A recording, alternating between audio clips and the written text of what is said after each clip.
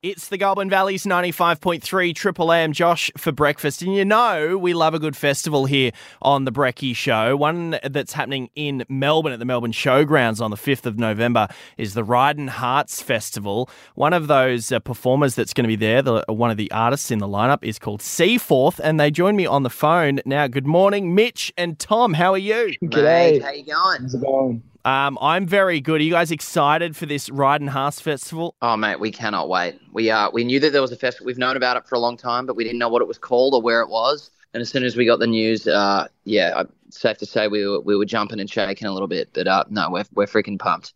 I've been doing a few interviews with people who are going to be at the Denny Ute Muster, and it seems to be a common thing where a lot of them say, yeah, I've just come back from Nashville. I've been over there for 6 months. You guys have moved to Nashville in 2018. One question, why Nashville? I love it. I think for us, like, making like country-infused music, obviously Nashville is the home for that. Yeah.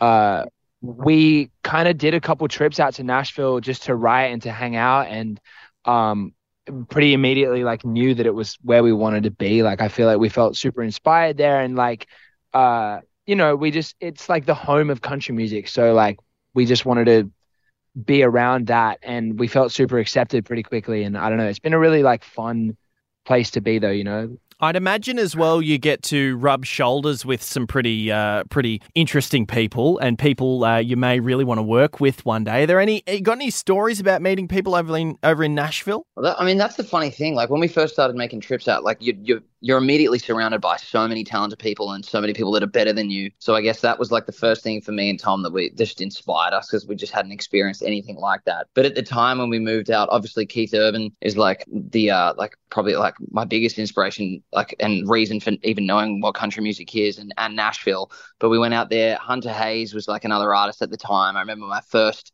trip there, sitting at a cafe, and I'm like, there's Hunter Hayes' bass player, ordering a bagel at the same time. Let's go. Then we'll go to Whole Foods, and like one of the producers over here that's massive is just shopping down the road from where we live. Like, just anywhere you go, there's such a good chance that at one of the bars you're just surrounded by songwriters. Like, we were always just kind of surrounded by like people doing the same thing and peers in music. So it kind of quickly made you be like, we need to get better. And that forces you to do that. So, well, there's always wild stories. It's kind of that thing where you want to surround yourself with people that are better than you at what you love to do, so that you can get better as well, and surround yourself with people that you want to be like one day. So I guess you guys are absolutely 100%. doing that. Yeah, man. It's just like the best songwriters in the world, the best country musicians, the best musicians, period, in the world are all there. So it's like a very inspiring place to live and to make music and stuff, for sure. And speaking of surrounding yourself with people, you have supported Keith Urban.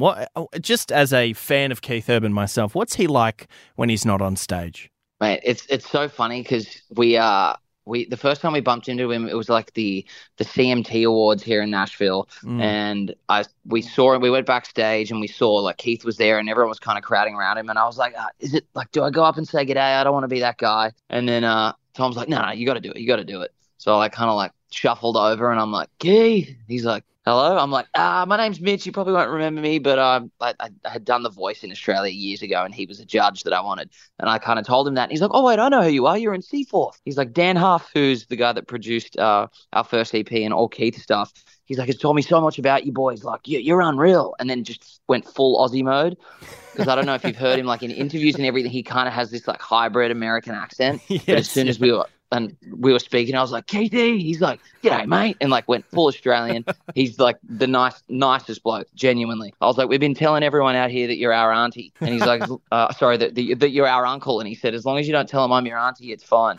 So we're like, beautiful. And then we ended up supporting him in Australia, in Sydney, when they opened up the new Coliseum venue. We did 2 nights with him there, which was amazing. And he supported us and brought us into the dressing room to hang out and have a chat. But no, he's a really great bloke. Oh, that sounds great. Sounds so good.